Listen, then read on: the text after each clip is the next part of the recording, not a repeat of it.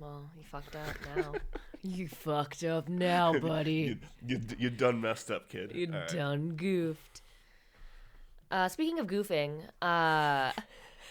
Nice. just Flawless wanted to let segue. everyone know, flawless. We are going to be releasing next week's episode a day late. Andy is traveling like an asshole. So yeah, just wanted to let everyone know. Yeah, so it'll be up Wednesday the 21st as opposed to the Tuesday like normal. Sorry about that, guys, but traveling with a work computer is not really the best way to be doing this podcast. So we're gonna get it to you, but just a day late. So yeah, so don't leave us. please don't leave us. Fuck, I already messed it up. Wow, like you actually sound like you have a podcast voice. I don't know if I should fight you or thank you. I'm really happy. I'm also drunk.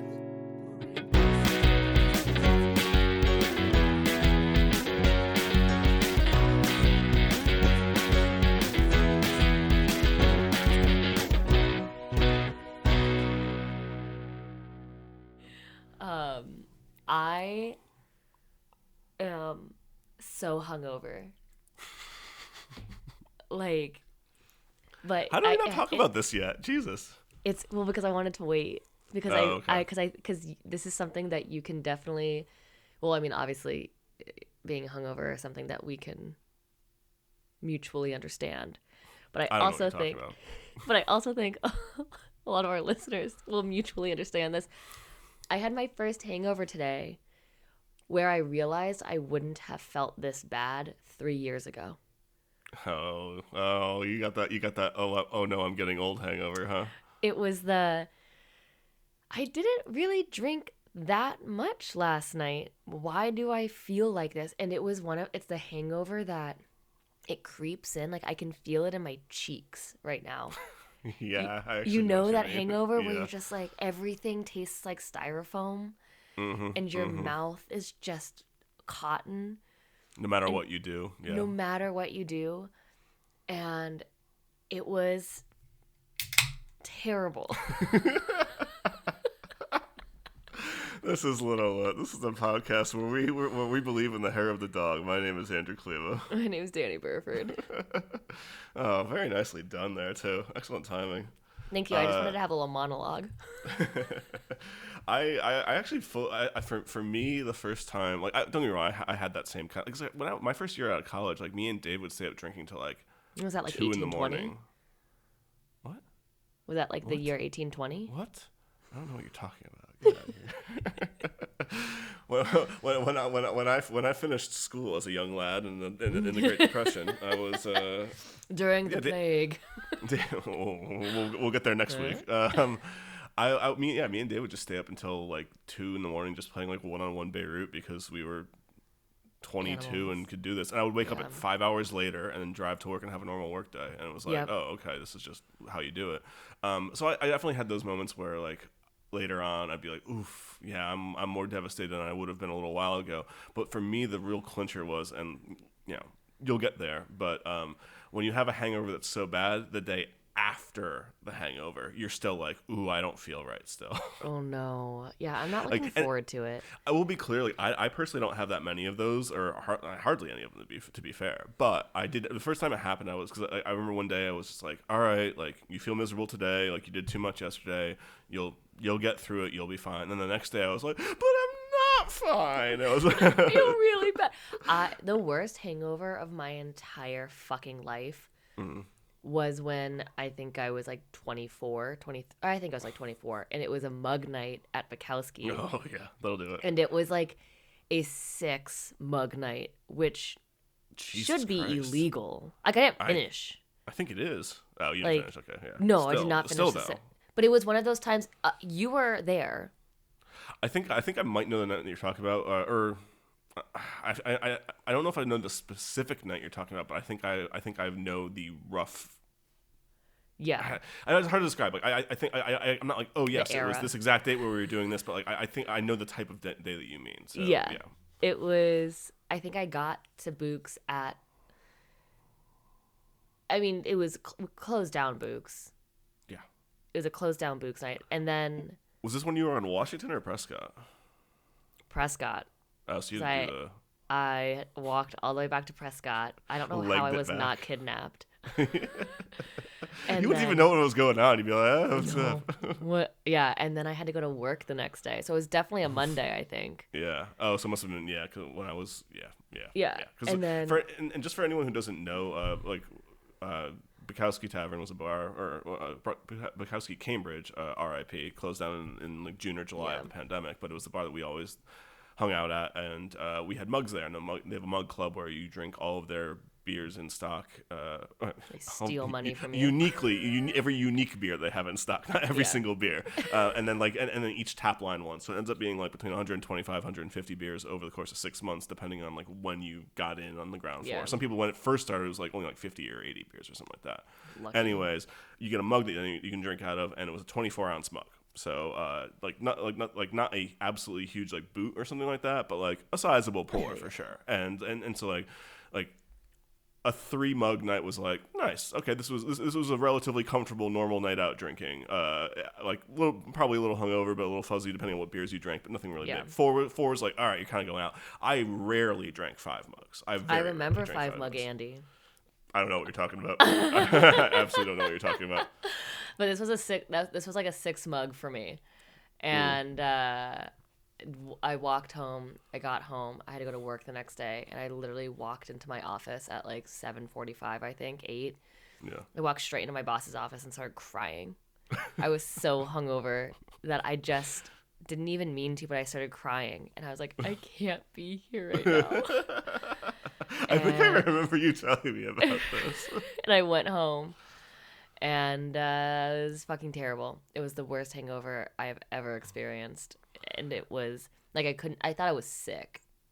Yeah, like ill. Yeah. When you're actually like, am I being blinded by the fact that I drank last night? Have I actually also become legitimately sick as well? Am I also like a zombie? Like, am I starting the zombie apocalypse in Boston? Like, is this gonna be like young female Danny Burford after drinking 6 million beers becomes patient X for zombieism? I mean, it could be. That's not as far as ways to become a zombie go. I think that drinking 6 mugs is a lot more preferable to getting bitten by someone. So you know who I think wishes they had 6 mugs? Literally anyone at the World Cup right now. Because you could drink. Nice segue too. Thank you. This is Little Lit. This is the podcast where we talk about pretty much whatever we want to, including Danny's hangovers. And I'm Andrew Klima. I'm Danny Burford. We already did this. Did we already do this? Fuck. Yeah. I glossed over it. Anyways, we went right into talking about hangovers, but we are actually today talking about the World Cup because we both super dig soccer, and especially the World Cup.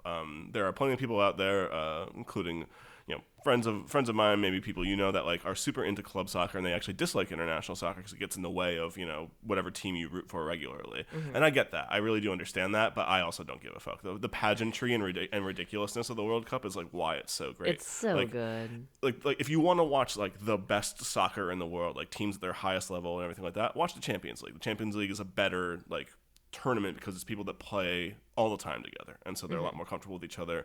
You can make super teams because you can buy players from any other teams and create whatever you want. Whereas international soccer, the level's not as high because you don't play with each other a lot, and B, you can't trade for players exactly. Yeah. You can make dubious claims as to players' nationalities and things like that, which 100% happens, but you can't just hey, Kylian Mbappe's awesome, we want him on our team, let's go.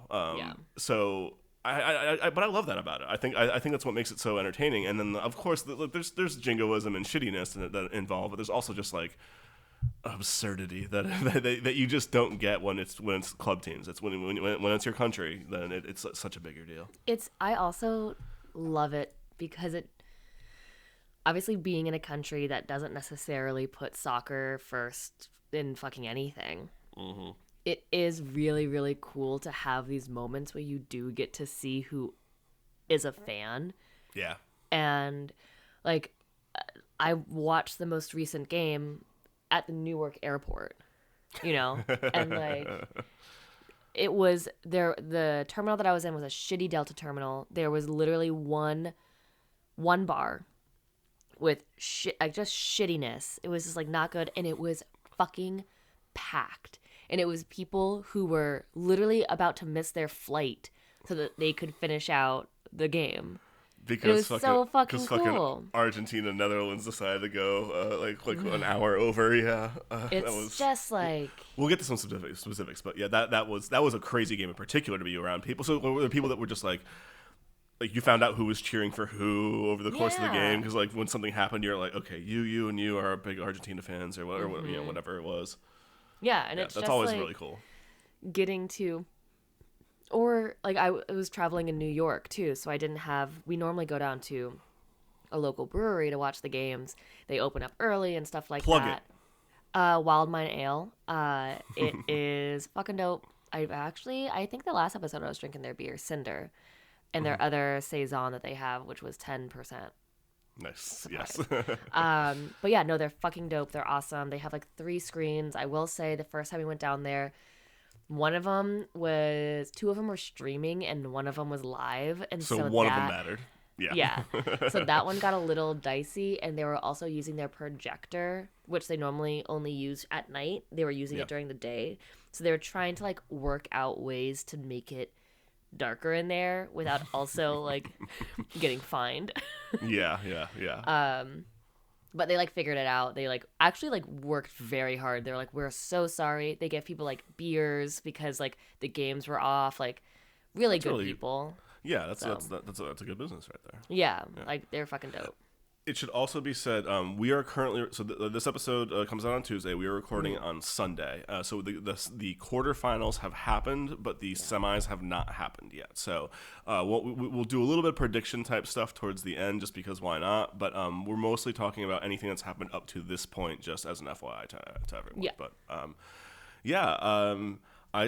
I started out watching it home here in Pittsburgh, and then over Thanksgiving week, I was traveling to Boston because I was hanging out with my good friend Angela. Shouts out to Angela. And we were watching the game, any games. We would be working from home during the day, and we had them on our TV, and we were watching the Telemundo broadcast. And that started because we had tried to download it, we download like the Fox Sports app, and like my password wasn't working for it for some reason, and so we're like, all right, we'll deal with it when we get there. And then we got there, and it's like, do we really want to watch the Fox broadcast? Because the Fox broadcast has been utter fucking trash. Yeah. Like I cannot say enough. Derek Ray aside, you saint of a man. Like the Fox broadcast has been just absolute garbage, and that's why we were like, well, shit, let's just stick with Telemundo. Spanish language announcers instead. It's like, so the Telemundo announcers are so much better. I mean, I can't speak Spanish like past just very basic like gesturing and like short sentences, but like it was still better than hearing fucking Rob Strong like just bungle his way through every call that he's ever done. Like it's been awful. So I agree. I think that I started watching the Telemundo one. I have we've just been using our Hulu Live that we have. Yeah. But I've been streaming it, and so you and I have had to work very closely. Of like am I on 30 cable? seconds behind? Yeah. If I'm watching it cable, I know that I can't like text you like, oh shit, what a goal, or something like that. I have to wait those 30 seconds. Yeah. And like I also like basically in our apartment here, we have like an upstairs TV that's hooked up to cable and a downstairs TV that's all streaming. And so if I'm downstairs watching it, I'm watching it through Peacock and watching the Telemundo broadcast. Yeah. And so I am then 30 seconds delayed off of like what you can see on cable. So yeah, we've had to coordinate to make sure that we're not being too aggressive in our updates. Yeah. I started watching. Which is a weird thing, but yeah. I was watching the Telemundo one. I also literally had it streaming on my phone as I was going through security. And there were people that were behind me that were like, we were all watching it together, like while we were trying to like get through as quickly as we could. Yep. And then I had like there was like two of the TSA agents were like, are you watching the game? And I was like, yeah. And she like lifted up her hair and she had an AirPod in. That's awesome. She was like, I'm listening. And I was like, oh my God. I gotta say, like you mentioned this earlier, like that's one of the things that actually is like kind of cool about the U.S. because like other countries take it, of course, much more seriously than us. And if they're good or bad at it, depending. I mean, it depends on the country, of course, but like a lot of people like when their team plays, like like, people get the day off from work automatically and shit like that. You know what I mean? And it sucks that we don't have that kind of like huge buy-in in the U.S. But at the same time, it does make it cool when you're out somewhere and like you're saying, someone's like, "Hey, you're on the secret little club too, right? Yeah. Yeah. Huh? What about this?" It's so cool. I fucking love it, and that's why I wish that we had. And it's genuine. It's not bro-y. It's not like. Because then I think like, oh, like I wish that we had something else like that. People are like, well, what about football? And I'm like, you suck. Like, that's not what I mean. Oh my God, there are these guys that were sitting behind me at the bar, who I told Sean this, that were like sitting, and it was when it went to like overtime and all this shit or whatever, and they were like, I can't believe that like it would be tied. Like, what a low scoring game. And I looked back at them and I was like, oh, I'm sorry that you're not getting fucking a padded score of 6 points while you like kick a ball into a fucking goal post. Like, what do you mean? Yeah. Like, you have 48 points. You've scored like not like, what do you like? This is insane. And even still, like the thing that I always like my thing with that is A, it's fucking stupid. Like, sports can be different. Like, grow up.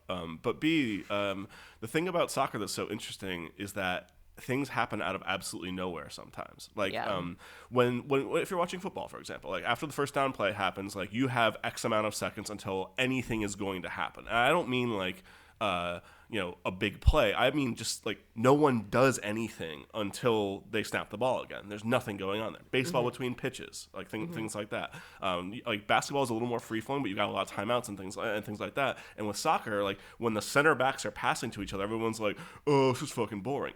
But they can hit a 50-yard pass, and then someone's free on the wing. They cut inside, rip a shot with their right foot, and then all of a sudden you have a goal. Yeah. Like, that's what's great about soccer in that regard. And this is an old Brian Phillips column from Grantland way back when. But, like, the fact that soccer's downtime is still technically time you're playing makes it very random when things can happen and come out of nowhere, because there aren't all these, like, forced confrontations like there are in all these American sports. I love that about soccer. Going back to what you were talking about with baseball, TM, if this isn't already taken. A podcast called Between the Pitches, where I watched baseball for my first time, like really dedicate myself to a team. Twins. No. I'll do the Twins. But dedicate myself to a team and watch or go to literally every game and then do a podcast about it. I don't hate this idea. TM. Between the pitches. That's really fucking funny. Write it down. Write it down. Okay, I'll write it down. But as we do this episode, at least, let's kick this off. Like, do you have like some of the? Do you have some of those like the best games that you watch, or it doesn't have to be best in terms of like a quality level? I'll just say like your favorite games, like it could be most fun. It could be wow, that was just soccer at its highest level. It could be anything, like whatever your criteria is. Ooh. Nah. No, actually, I hated every game. Hold on, let me pull up my my standings. I think for me, I don't know if I have a specific like favorite game, but I think like favorite types of play have been super evident while we've been going through the group stages of teams that play really concise and like in the middle of the field, as opposed to teams who play the wing. And I have more fun watching teams that play like tight, because everything moves so fucking fast, and it's like watching like pinball games basically. And I think that's when some of like the magic moments of the World Cup, where all of a sudden someone gets a ball and it's in the goal, and it happens in like a fucking split second. I will say that the Japan upset, which one? I mean against Germany. That was such a fun game. Like, that was my first favorite. That was my first fun game of this tournament for sure. Yeah. That I really loved that. And I think like any game Brazil was in. Yeah, I mean you mentioned like the ping pong passing, and this is more in the attacking third, but I'm just remembering that like I think it was against South Korea when Richarlison had that like put away goal where he was like juggling it a little bit like towards the outside. Favorite goal. And he passed it. Oh, interesting. Okay, so then, because then it was one pass, and then he makes the run to the middle. He basically he lets the ball roll past him as he's making his run to hit someone else who hits an angle for him. It's a better angled pass, and he gets the ball just wide open and tucks it in the corner. It was a gorgeous goal. That one, and then also the one where he meant to stop it, but he flicked it up accidentally.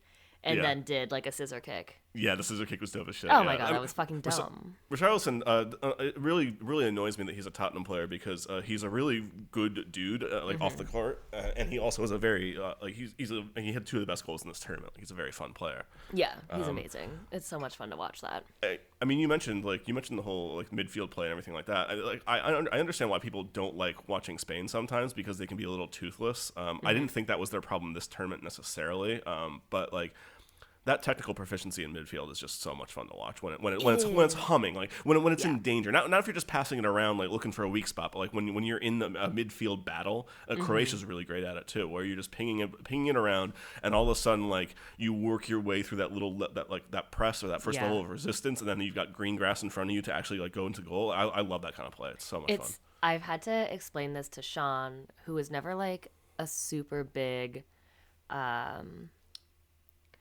soccer person. He played for a hot second. His babysitter was Carly Lloyd. Yeah, we talked about that. Yeah, I forgot. Fucking dumb. He also is from the place in New Jersey where all of our great soccer players come from.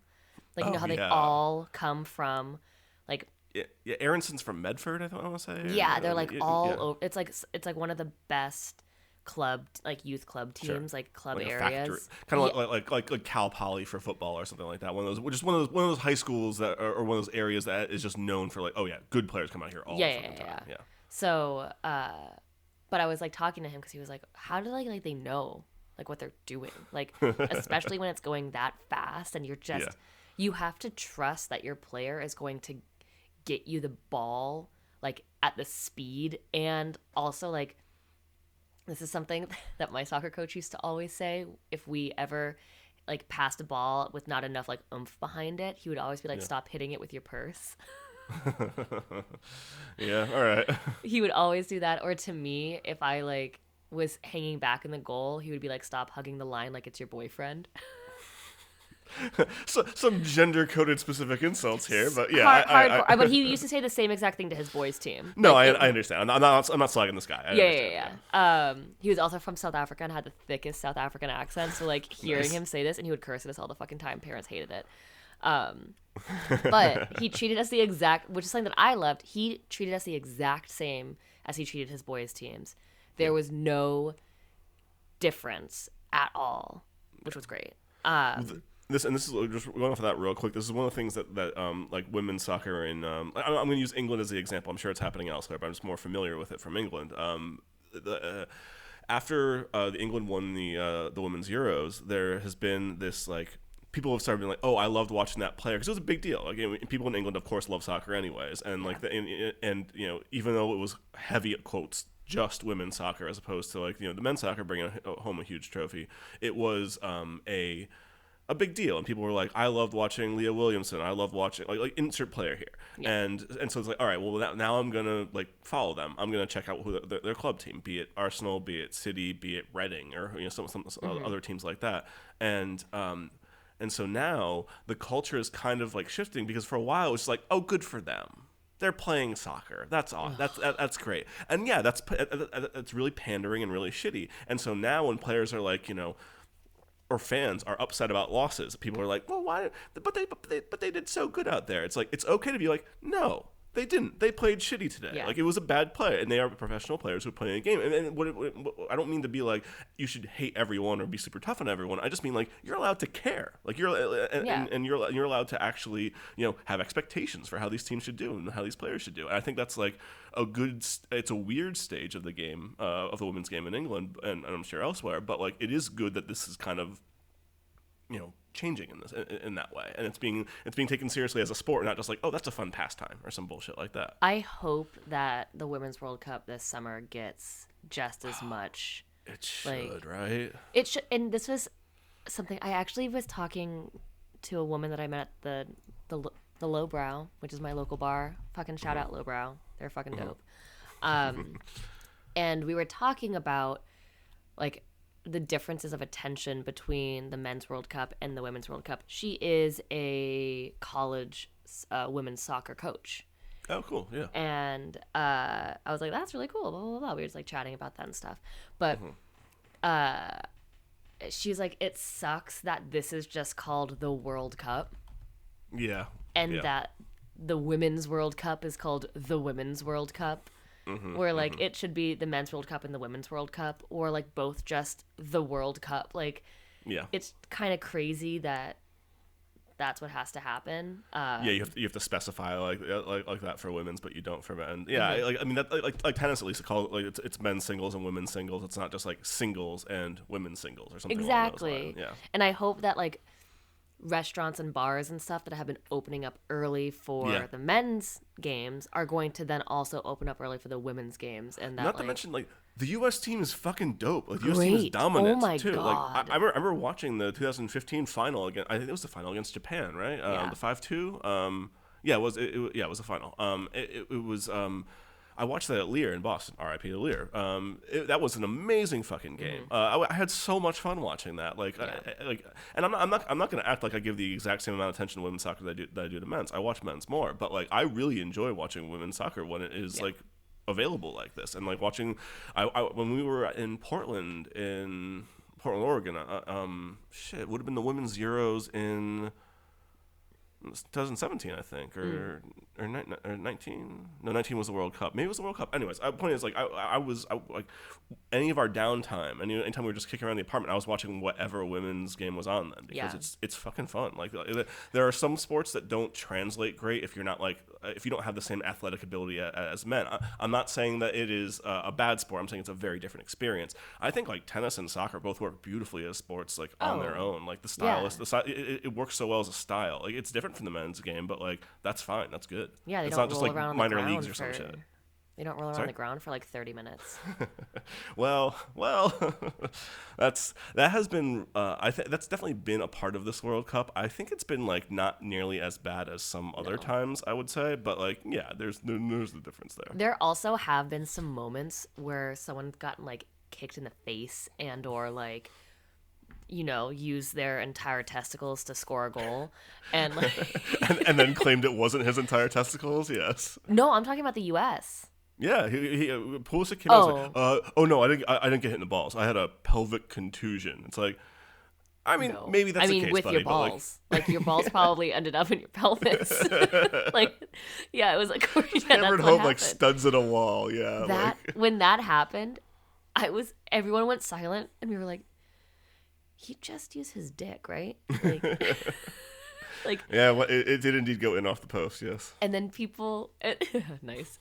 And then people were like, did the keeper kick him? And I was like, I mean, like, he might have, but he definitely like that fucking sucks. Yeah, I'm impressed. I mean, I totally understand why he came off for that, but I'm also impressed he played the next game. Well, actually, let me take this opportunity. He went right back in. No, Pulisic he went back in after like 5 minutes. But he got subbed out like relatively soon after that. I mean, like his dick was off, so it was in the keeper's hand. I don't know. Dick looked like a boxer after 12 rounds. Yeah. Well, let's take this opportunity to talk about the U.S. because it is the best team in the world. And because the U.S. is not the best team in the world, like it makes for like interesting like conversations with people that are not like regular soccer fans. Because there's a lot of us. I hate all these like, you know, well, if we only send our best athletes to the World Cup, like it's a lot about technical proficiency, and you have to care about that shit, and you can meld that out of like policy and out of structure and things like that. Like, yes, it would be helpful if like 5-10 point guards were playing soccer instead or something like that, but it's not the biggest deal that you're thinking of. Like it's not like, oh, if we just had every athlete that plays football, motherfucker, athletes like linebackers are like 260 pounds. Like imagine. It doesn't help in soccer. Like, or it doesn't help the way you think it's gonna help. No. So, all right, the U.S. team, I think did its job. Is that fair? Like I would say so. It got out of the group stages and it played well in a game that it was probably always going to lose. Is that reasonable? Yeah, I definitely think so. I think that because they're so young, that they did a good job of being like look what we can do. Like, and we're young. Like, give us a little bit more time and we might get a little better. Maybe actually see Gio Reyna play more than just one game and shit. Yeah. And Aronson as well. Yeah, I mean, I will. That's kind of my caveat with all of this, is that like I think that this was a perfectly respectable performance by the U.S. Like they should have gotten out of their group, but as we saw, like Iran and Wales are nothing to sneeze at. Like they have some real talent on their teams. Mm-hmm. Iran plays more cohesively, and Wales had. I mean, granted, they're aging out of it, but Aaron Ramsey and Christian Bale, Jesus Christ, Gareth Bale.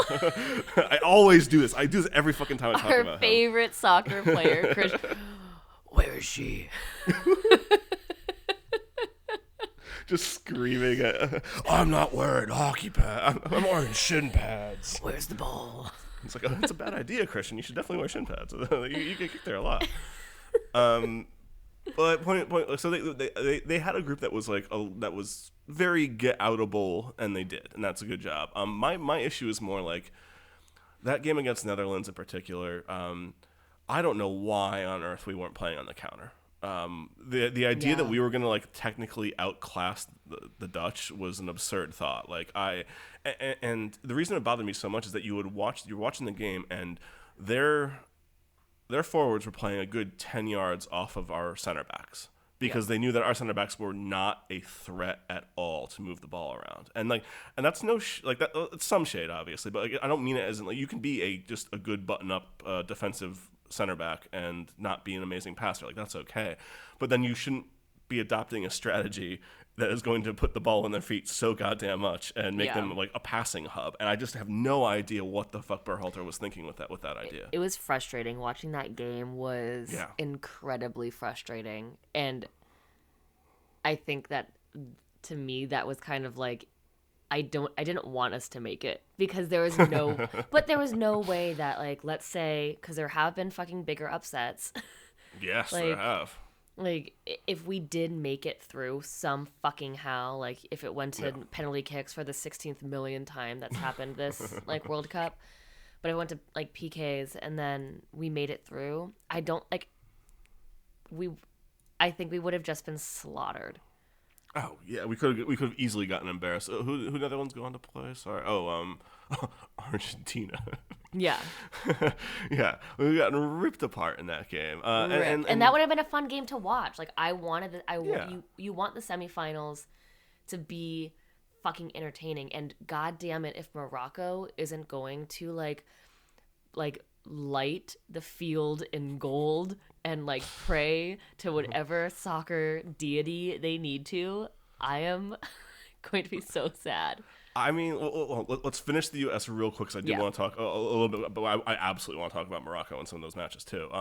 But the U.S. games, like the group stage games, were those kind of like, hey, that England game, like I watched that at Parlor Sports in Inman Square in Boston, the best fucking sports bar I've ever been to in my life. Go there if you ever get the chance. That we were watching it there, and it was incredibly tense because it was like, holy shit, like if they score on us here, we're fucked, or like that. This is what I love about soccer, is that you have so many like just on the edge of your seat moments from like. It's almost a little bit like playoff hockey in that regard, where like anything could happen at any time, and you always have to be prepared for it. And I was talking to people that weren't out watching; they were just like watching it in their house, and they were like, "Yeah, it's kind of a boring game." And I was like, "That's actually fair." Like it was a mostly like England didn't look super sharp. They were kind of, I think, a little high on their own success after whooping up on Iran in the first match, and they didn't need that win exactly. And of course, you would like to have it, but I'm sure they were confident they could beat Wales to advance anyways and win the group. So we caught them at the right time, and that was good. And there was some panic defending, and there was some stuff. But like, I'm not gonna say it was like the best played game I've ever seen, but like part of that was just hoping to God that the U.S. got the draw and was going through, and like being around so many other people that were feeling the same way. I can totally get how if you were just like kind of chilling on your couch watching it, that you'd be like, all right, that was whatever. Okay, that was fine. I will say that those types of games and stuff definitely aren't great introductions into soccer if you haven't been a fan. I can fully understand why it's really hard for people to get into. There are a lot of rules. I mean, there are a lot of rules to fucking every game, but like I think there's definitely less than like the NFL though, for sure. Oh yeah, well like we don't have like but there's a lot of rules. Offsides though, offsides is the one that fucks everyone up. Yeah, and like there's just like certain like why like this is something that happens with Sean that he gets frustrated about. He's like, why don't they ever stop the clock? He's like, it makes me so frustrated that there's going to be 10 minutes at the end of this game because they didn't stop the clock, and then they don't stop the clock in extra time. So then you have like 10 minutes plus like 2 or 3 if someone's like on the ground, and then you just like don't know. And I was like, it's so much fun, isn't it? Like imagine playing it and just never knowing if you'll ever stop running. Like you just run forever. It's so much fun. But I think it helps if like one, you've either played, and or two, you just like find a team and a bar. Finding a team, I would say, but I think finding a team and being invested in some way rather than being like a casual fan. I think that's true of baseball as well, because there's so many baseball games, and baseball games can also be quite boring. But the thing is that like when you're invested, then like that downtime is now like tension time. Now it's like, you know, if you don't care about baseball, you're like, all right, he's waiting the pitch, like it's gonna be another half a minute till that happens. And if you care about the team, you're like, we need a fucking hit. I have to wait a half a minute to see if we get the hit. God damn it! Like there's a lot to it, and you get when you become more invested. So it's one of those things I totally understand, and also like kind of wish people gave more of a shot to, but I also get it. Yeah, I know it's hard. I will say that like I feel like this World Cup has been one of the more entertaining World Cups in a while. I really liked the 2018 World Cup. I remember, and 2014 was also pretty crazy because that gave us like the 7-1 game and shit like that in Brazil, which was wild. There's a lot to it, but like I think this has been a very fun World Cup too. Yeah. Well, we briefly started talking about like the best games, but like, and you mentioned Germany, Japan, and that was definitely like the first game that this year that I was like, that was fucking awesome. Like that was really fun. I think I'm gonna look it up real quick because I'm not positive, but I think that was the same day as Canada, Belgium. Yes, it was. So Belgium-Canada was exciting as hell for the first half, and then it dropped a little bit later on. Belgium got the goal, and I was like, fuck, Canada was playing really well. Like, I wish it didn't work out. I wish it worked out better for them. I think then the Germany-Japan game afterwards, it was like, oh man, Japan's like a lot of fun to watch. This was a really cool game. And then Germany gets a goal, and you're like, well, that sucks. That kind of kills off the game. No, it doesn't. No, it absolutely doesn't. Japan came back from fucking against Germany, and then later against Spain to fucking win the group. A group with Spain and Germany, and they won the group off of coming back from 1-0 deficits in both games. They both of those games were dope as hell. I'll say this right now: Japan has been my favorite team to watch this tournament. Like, it sucked that they got bounced when they did. Like, they played so well, and I really like, and not the kind of patronizing like, oh, good for them type of shit. But like, no, they really beat two fucking powerhouses, and they were a lot of fun. They lost to a really really good Croatia team in penalties. Like, it's really hard to knock that. We do have to talk about that fucking goal, though. That definitely shouldn't have been a goal. Like that, it was out of bounds. Yeah, the goal you're referring to, I assume, is the one that where it goes over the end line, and pretty. I mean, I guess not clearly because they called it in still, but then they scored off of the resulting play. Yeah, I mean, I don't give a shit. Scored. I'll take it. That scored. That went into the net. Wait, they didn't put it directly into the net from being out. It was a pass, and then someone scored off that pass, right? No, it went into the net. He kicked it. He fucking kicked it, and it like turned and it went into the net. Oh Jesus, I am not remembering that right then. Okay, shit. Yeah. That's why it was fucking nuts, because it wasn't taken out. Yeah. I mean, I'm very much of the opinion that like cool shit counts. That's been my long-standing opinion about like negligible offside calls and things like that. Like when offsides exist for a reason, and it's to make sure that you don't have someone cherry picking like way behind the defense, just kind of like sitting around there. When you introduce like video review, then I understand. Then the thing is that once you decide that you're going to draw a line, there's always going to be calls that are like kind of bullshit because you were like a hair. Centimeters and over. That's what's happened like a good amount of time. Mm-hmm. And it's been annoying as hell. Like VAR is a big debate among soccer fans about its efficacy, and because like so many times you're basically just like, hey, awesome, we scored, like now let's wait 2 minutes while we do a video replay to see if we scored, and it sucks. Like I like that there is video. I just wish it was only being used for like, hey, was this guy like pretty really clearly offsides? Like, well, and to be clear, like I don't know the rule, the right way to do this. I'm sure there are other people that are smarter than me or have thought about this more than me that have good plans. So like, listen to them. But like, my first thought is, if you are looking at it for 30 seconds and you can't tell, then it's a goal. Like, yeah. if you watch that video and you need that digital line to show you if it was offsides or not, then it should just be a goal. Like, because everyone's running so fucking fast. Yeah. It's happening so quickly, especially when it is kind of like centimeters and or like, oh, his like left big toe was a little bit past, or his forearm or something like that. It's like, man, he was just swinging his arm a little bit, and and the rest of his body is straight up and down with the defender, but his fucking hand is a little bit out, and that's not a goal. Like that's something that has been really bugging me, because when it comes to like handballs and stuff, if your body is naturally moving in that direction and it hits your hand, it's not a handball, because it is the natural motion of your body. Like, so like for offsides, like if it's the you can't take that into consideration at all. Exactly. It just seems very suffocating. Yeah, I agree, because it takes a lot of the momentum out of games. It takes a lot of the fun out of games, to be honest. And like it's also being like super rules lawyery about a thing that we don't really need to get that deep about. You know, like it's there. The rule is there to make sure that someone isn't just blatantly like sitting way behind a defense, because it's an annoying. It turns the game. It stagnates the game. It makes defenses move back more, or it makes it that you're just lobbing long balls up front. Like it's put in for stylistic and like impactful reasons.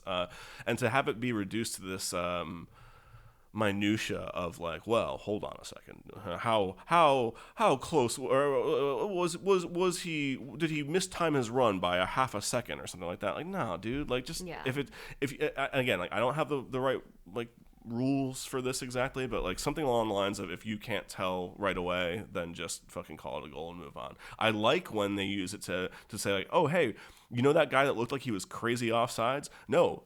We saw the replay. He timed his run perfectly, and he was in fact well behind the defender. It just that he was moving forward at high speed as the defense was trying to step up for the for the offside trap, and then he looked like he must have been miles offsides, right? Mm-hmm. I like it when those goals get counted, because like, cool, but those are the kind of goals that you should be able to say, all right, pause it when the ball was kicked. Oh shit, he's definitely onside, and you whistle it, and it's a goal, and you're done. And it's good, and it's easy, and it's quick, and then you don't have to add 15 minutes to the end of a half. Yeah. What was your favorite goal this season? There's been some nice like cut-ins from the right, and then some curlers back post. I can think of one in Argentina, Saudi Arabia. Argentina, Mexico. I think Saudi Arabia had one against Argentina themselves, actually. I'm a big fan of a relatively meaningless goal. It was Cameroon versus Serbia. It was a 3-3 game. Abu Bakar like stops in front of the keeper and just rainbow flicks it over him. Yes. And it bounced. He flicked it so high that I thought it was going to hit the ground and bounce over the goal. Like, I really thought that's what was going to happen. That is one of the it's that. Or it's Hakimi from Morocco Panenkaing the winning PK against the game that just happened against why am I blanking on the fuck Portugal? Not Portugal. Argentina? No. I apologize. The games that were yesterday? No, not yesterday, but earlier. The round of 16 match that they got through. I apologize to anyone who's just yelling about this in their house. What round of 16? Which one? What team are you even talking about right now?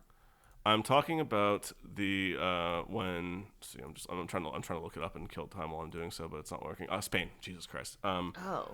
When Morocco, the 0-0 game, Morocco and Spain, they knocked out Spain on PKs, and it was Hakimi, who's an amazing fullback.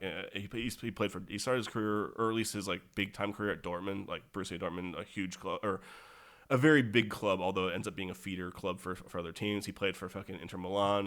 He's on PSG right now. Like, dude can fucking ball. But he was the one who took the decisive penalty against Spain, and he fucking a Panenka is when you run up to the ball like you're gonna smash the ball to either corner or whatever, and you just softly chip it directly down the middle of the goal.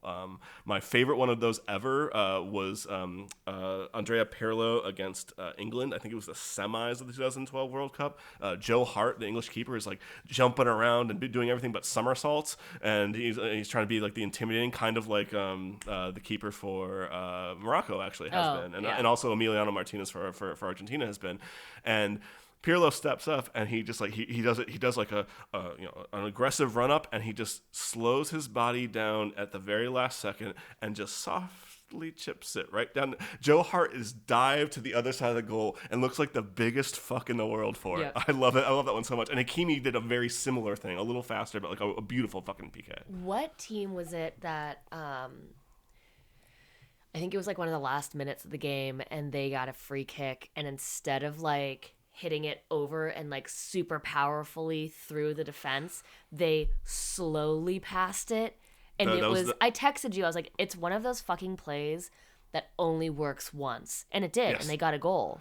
That was Netherlands to tie the game yes. against see, now I'm fucking blanking, against Argentina in like the 10th or 11th minute of stoppage time or something like that. And like I was following along on Twitter with people, and numerous people made the same comment, which is the same one I was thinking, which is like the fucking balls to do that. Like like the absolute stones that you have to be like, because if it doesn't work, you look like the biggest fucking idiot. And that's the same thing kind of about Hakimi's Panenka. If the keeper had just stayed home and had an idea of what he was doing, then the keeper just like softly catches his ball like in his midsection. You know what I mean? If those things don't come off, you look like the biggest idiot. And Netherlands, like, people would have second guessed that for years, being like, you aren't going to have your player take a shot on goal. What are you doing?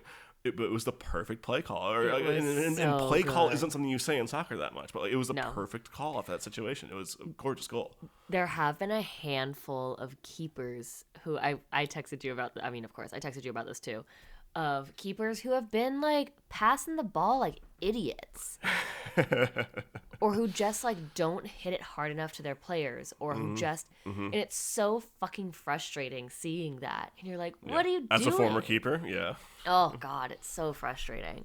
For anyone who doesn't know, and I'm sure there's many of you who would not, like Danny played keeper, I was a striker when we respectively played soccer, and so I'm joining a team out here. Oh, serious? Oh, awesome! That's great. Yeah, I'm super stoked. I played pickup at MIT for a while. That was the last I played, and that was like 5 years ago, I want to say. But yeah, go ahead. I played back in Boston. I played in a full field team, and then also a like co-ed 7v7 team. Which was not a very serious one, but yeah, it was totally fun. I played in some of those BSSC games for sure. Yeah, our name was Beer Me, so it was not. Took it super serious. Yeah, super serious. Yeah, no, that was a lot of fun though. I miss playing. And you're a keeper, so that all and if you can if you're playing co-ed, those guys are always like, we have a girl who's a keeper. We can have an extra guy in the field. Oh my god, it's so awesome. I remember those fucking stupid rules. It's like you have to have 2 women on the field at all time. Like, or just be normal human beings and like invite people that like women that you know to play a sport with you. There was always like that one guy who like invited his girlfriend, and they were like, we're just gonna like just sit here, like just stand on the field, and like you don't have to touch anything, like you don't have to play, you have to do whatever. That's so dumb. Suck. We had like just play in a men's league if you're gonna do that shit. Like, we had mostly women on my team. We had K-Wall who fucking rips. So that was, there was one game I remember we did it like for a few seasons, and one of the seasons that we did it, they didn't have enough teams to do like the A league, the B league, the C league, and then there's also just a I'm here to make friends league, and like that's where we wanted to be. But there wasn't enough people, so we would be like, they put everyone together. And so there was at one point where we were playing an A1 team. And it's 7v7, and these guys play D1 soccer. Oh, yeah, of course. And so there would be moments where this kid would be, like, running down the field with a ball. My people are drunk, like, not participating in that way. And he would come by the goal and just fucking rail it in. Yeah. And I would step out of the way. I'd be like, this is not worth it. This is not worth it. There's no fucking way that I'm going to work tomorrow with a black eye because of co-ed soccer. No fucking way. What you wanted to be beer league co-ed soccer as well. Yeah. So, like, oh my God. It basically was. It felt like the World Cup. We weren't in last place. Just as good, right? Yeah. Just as good. Well, so what was that Netherlands goal your favorite then, or was there another one that really like kind of kicked that does it? That one I think might have been my favorite set piece. Yeah. I think that one was like my favorite set piece. There have been like some really good corners, set pieces. Yeah. You already said the Richarlison goal, the team passing one was your favorite. That was a gorgeous goal too. Like that was a very nice goal. Yeah. That one was really. What about his scissor kick gets a lot of attention, but like I really like one of my favorite goals of all time is one of these Arsenal goals where like they have 5 straight one-touch passes in the 18 and then someone just tucks it in the corner. Like those are just amazing to me. So I love those. I love it too when a player gets the ball and then looks up and realizes that there's no one in front of them, and you can just like watch them just fucking go. It makes me so angry when they take one extra touch. Oh God, yeah. Fucking hit it. The thing that bothers me the most is when a player takes an extra touch because they are so one-footed that they can't use the foot they receive the ball. They receive the ball on. Like and I understand that. Like you are where you are because your dominant foot is so good. I understand, but having like certain angles of passes and like movement completely cut off because you can't fucking kick the ball with usually your left foot. Is just infuriating to me. I mean, again, I'm an Arsenal fan. I love watching Santi Cazorla so much because he was as 2-footed as anyone that could be. Like you never knew what way he was, and that was such a key part of why he was good because you couldn't play him to like, all right, he's not going to pass with his left. We don't have to worry about it. I'm always going to play him on his right foot. He'd be like, oh, cool, and he'd just go left on you. And you're like, oh no, I thought I was okay. Okay. Predictions. Yeah. Who do you think it's gonna be? Who do you want it to be? And who do you think it's gonna like? Who do you think the last two are gonna be? Who do you want it to be? And like, who do you think is gonna win? Before the tournament, I had a Argentina-France final, and I don't think I'm going to switch from that. It wouldn't bother me at all if Morocco won or Croatia won, to be honest. I was wrong about Croatia in this tournament. I thought they aged out. I thought they missed their window when they lost last time. But they are just such a fucking team. They have so much technical ability, and they obviously play very, very well together, which is not, you can't always say that. Like, there have been teams with more talent that have already gone out of this tournament. And the reason Croatia is where they are is because A, they play so well together, B, the technical ability for sure, and C, the experience, like the way that they have held on in games when like a lesser team would have buckled, and they've been. I understand that they're a little more like kind of grinded out style team and everything like that, but like I love it about them. They're really fun to watch, and like Luka Modric is just. I mean, he's a former Tottenham player, and I still respect the fuck out of him. Like, I saw someone call him dirtbag Steve Nash, which was one of my favorite things. Croatia's a lot of fun. Like, I really would like Messi to get a World Cup. I think he just deserves it, and I think that Argentina has been this good. They lost in the finals to Germany two World Cups ago.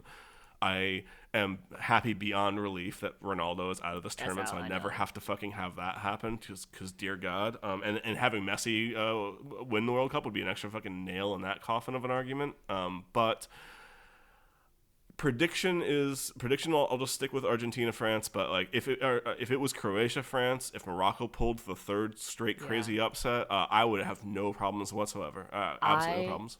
Want Morocco to win so fucking that would be dope as hell. It would be very, very cool. I think it would be so fucking cool. I think it would be so fucking cool. I think I'm gonna do Morocco, Argentina. I think I'm gonna do it. I think I'm gonna say it. I like it. And you? Well, I was gonna say, do you think Morocco can win? But like, I mean, I think Morocco can win. Like, you don't beat Spain and Portugal in the knockout rounds. Oh, by the way, if anyone listened to our podcast about the Lions of Al Rassan and the retaking of the Iberian Peninsula,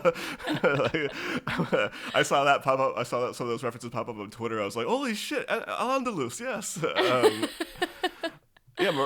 Like, if you beat Spain and Portugal, like there's no reason you can't also beat France and either and then the Argentina world. or Croatia. Just take over. I mean, but I mentioned Hakimi before, but you also have Ziyech, who's fucking a talent who plays for Chelsea. Like they have players and they play very well as a team. They're incredible. They play defensively, but like.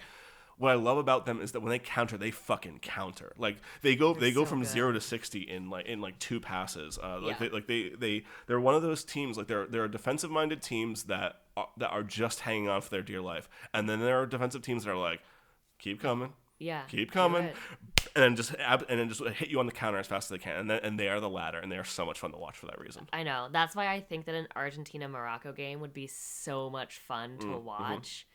I think it would just. I think it would seem like the entire game was a blink of an eye. It would be so. Oh my god, it would be so cool. Yeah, this is a common like boxing phrase, but like styles make fights. Like when you have people that are well matched in terms of how what their strategies are and what their strengths and their weaknesses are. That those are the best or worst games. As far as this whole styles makes fights thing, I think the worst outcome would probably be Croatia-Morocco. I'm not saying it wouldn't be fun or a good game. I'm just saying that they are two teams that play similar styles. Yeah. You'd probably have Croatia being the team that takes control of the possession more, and I think that might be kind of a stodgy, like very slow, feel each other out kind of game. I think any other possible matchup is just going to be a fucking nails, like great match. And to be clear, I think Croatia and Morocco would still end up being good. I'm just saying that like out of those possibilities, I think that's probably the lowest of them. But who do you think? Yeah. Who do you think wins? Like we should make a bet on this. Well, that means we have to go different. I'll stick with Argentina. I predicted them before the tournament. This is a weird tournament in that like a lot of the best teams have some clear issues, one way or the other, and that's been proven by the ways in which some of them were knocked off. And I think that there's nothing I've seen that is going to make me second guess myself now. At least, like I could easily see any of the other 3 teams winning, but like fuck it, for the sake of being consistent, I'll go Argentina. Man, like on principle, I want to say Morocco, but I think it's gonna be France, and I think that and also just to like be different, then it's gonna be different. I'm gonna say fucking Morocco because I really want to. Do it, fucking yeah, go for it. I will say we've talked about a lot of the other possibilities. A rematch of the 2018 final would be dope as fuck. Having really Croatia dope. And France back at it again, and like. I mean, I would hope for Croatia, obviously, but like if they made it to 2 straight finals and got knocked out by the same team twice, like that's some Buffalo Bills shit. But like no one will ever forget it. Like that Croatia team will go down in history if they make it twice in a row, win or lose. So I mean, there's a lot of I think France winning is probably the most boring outcome as far as all those things go. Yeah. I think that because Argentina, you have Messi winning the World Cup. Croatia, you have redemption and 2 straight years in the final. Morocco, you have the absolute insanity of Morocco winning. And France, I think France is still dope because then you have a back-to-back winner, which is very rare. It hasn't happened in like 50, 60 years or something like that, I want to say. So I think that would be very, very cool. But there's a lot. Fuck it, Morocco would be awesome. Morocco would be a ton of fun. How about the loser has to read another Stephenie Meyer book? I absolutely refuse to make that bet. I absolutely refuse on principle to make that bet. Okay, what if the... Fool me once, Daddy, shame on you. Fool me twice, shame on you again, but also kind of on me. Fool me 3 times. That's too many times to be fooled. It's fool me once, shame on me. Fool me twice, shame on my father.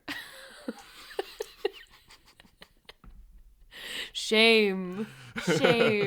How dare you? I made a Game of Thrones reference. You did. You fucked it up in the last possible minute. Nice job, Netherlands.